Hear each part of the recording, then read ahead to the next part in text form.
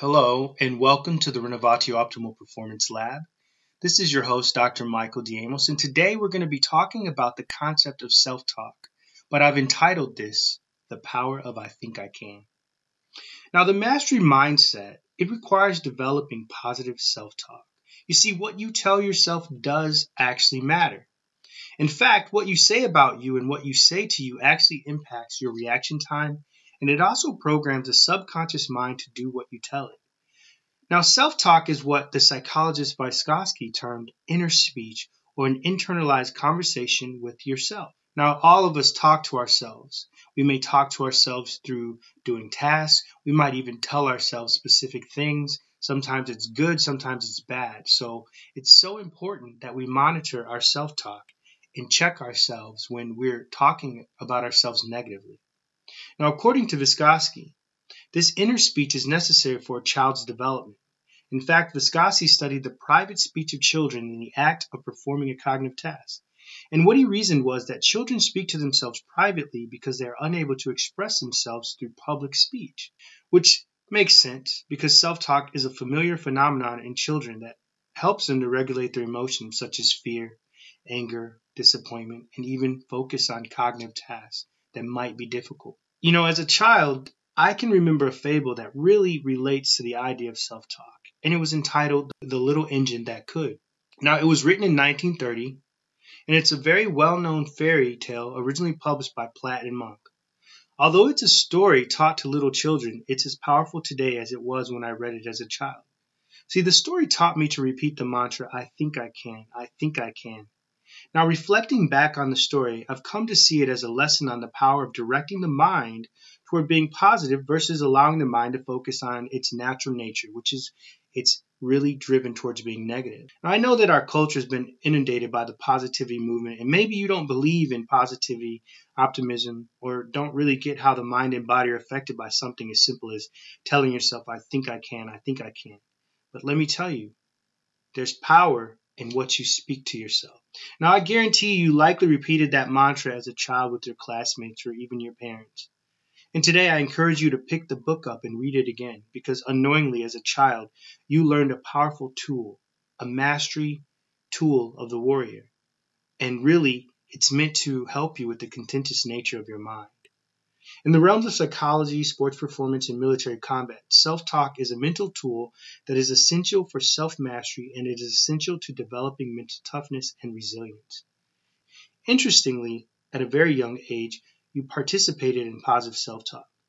This child's fable taught you the importance of positive talk, but it is a more simplistic way of teaching it.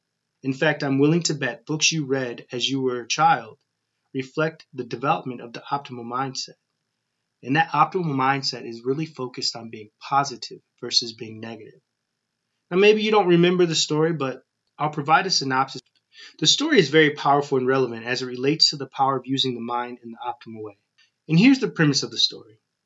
A rusty old train is passed by when it breaks down en route to delivering toys to good little boys and girls on the other side of the mountain. Sadly, the broken down old train is passed by 3 different capable trains, all capable of helping him get across this mountain. Each one had an excuse as to why they could not help. Then finally, a new little blue engine comes along and helps. While the little blue engine is not physically designed to pull a larger engine, it is willing to take it on over difficult terrain to its destination, though it has not been tested. The little blue engine is willing to try and do so while repeating the mantra, I think I can, I think I can, I think I can. And he does this all in order to overcome this impossible task of scaling this huge mountain while pulling the rusty old train over the mountain. Interestingly, the rusty old train spent the whole time telling the little engine that could all the reasons why the rusty old train could not get over the mountain. But the little train that could reach the top of the mountain after struggling but continuing not to quit. And he said, I thought I could, I thought I could.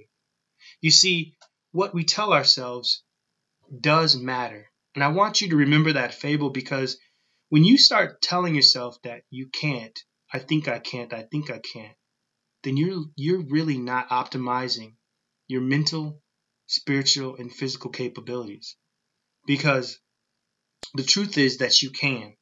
On a deeper level, this story teaches the power of being intentional about using positive self-talk while in the process of performance. In fact, it is essential when operating in extreme environments or under extreme conditions. So high stress requires a positive outlook, because the ultimate truth is you can get through whatever it is that you're dealing with if you think you can. See, the little engine seeking to get over the mountain kept telling himself, I think I can, I think I can. Why? Because self-talk is known as a self-influencing tool for optimal mind-body performance, which is why it's important to be aware of your self-talk, because it does influence and elicit positive or negative effect on your performance. Now, what I want you to think about is, can you get over difficult circumstances? Do you think you can? Because if you can, you will. And if you can't, you won't. So it's very important to recognize that there are three types of speech. You've got negative self-talk. So negative self-talk is a form of self-talk we engage in that limits our ability to move forward after making a mistake, and it diminishes your confidence. So when do you use negative self-talk? Never. The second self-talk is motivational self-talk. Now, motivational self-talk involves effective use of it in tasks requiring strength or endurance. So that's when you tell yourself, you got this, I can do this. It's like the little engine that kept saying, I think I can, I think I can. And that is a motivational form of self-talk. So you use motivational self-talk when you need to keep going, when you have to push harder or just push through.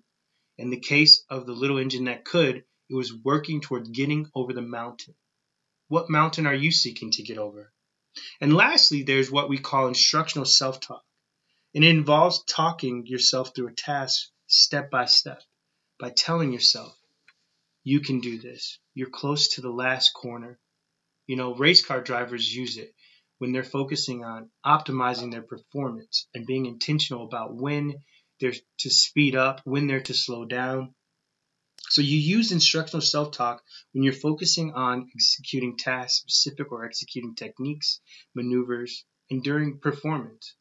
So when you think about self-talk, I don't want you to think about your speech as just, I'm just talking. I want you to be intentional about what you say.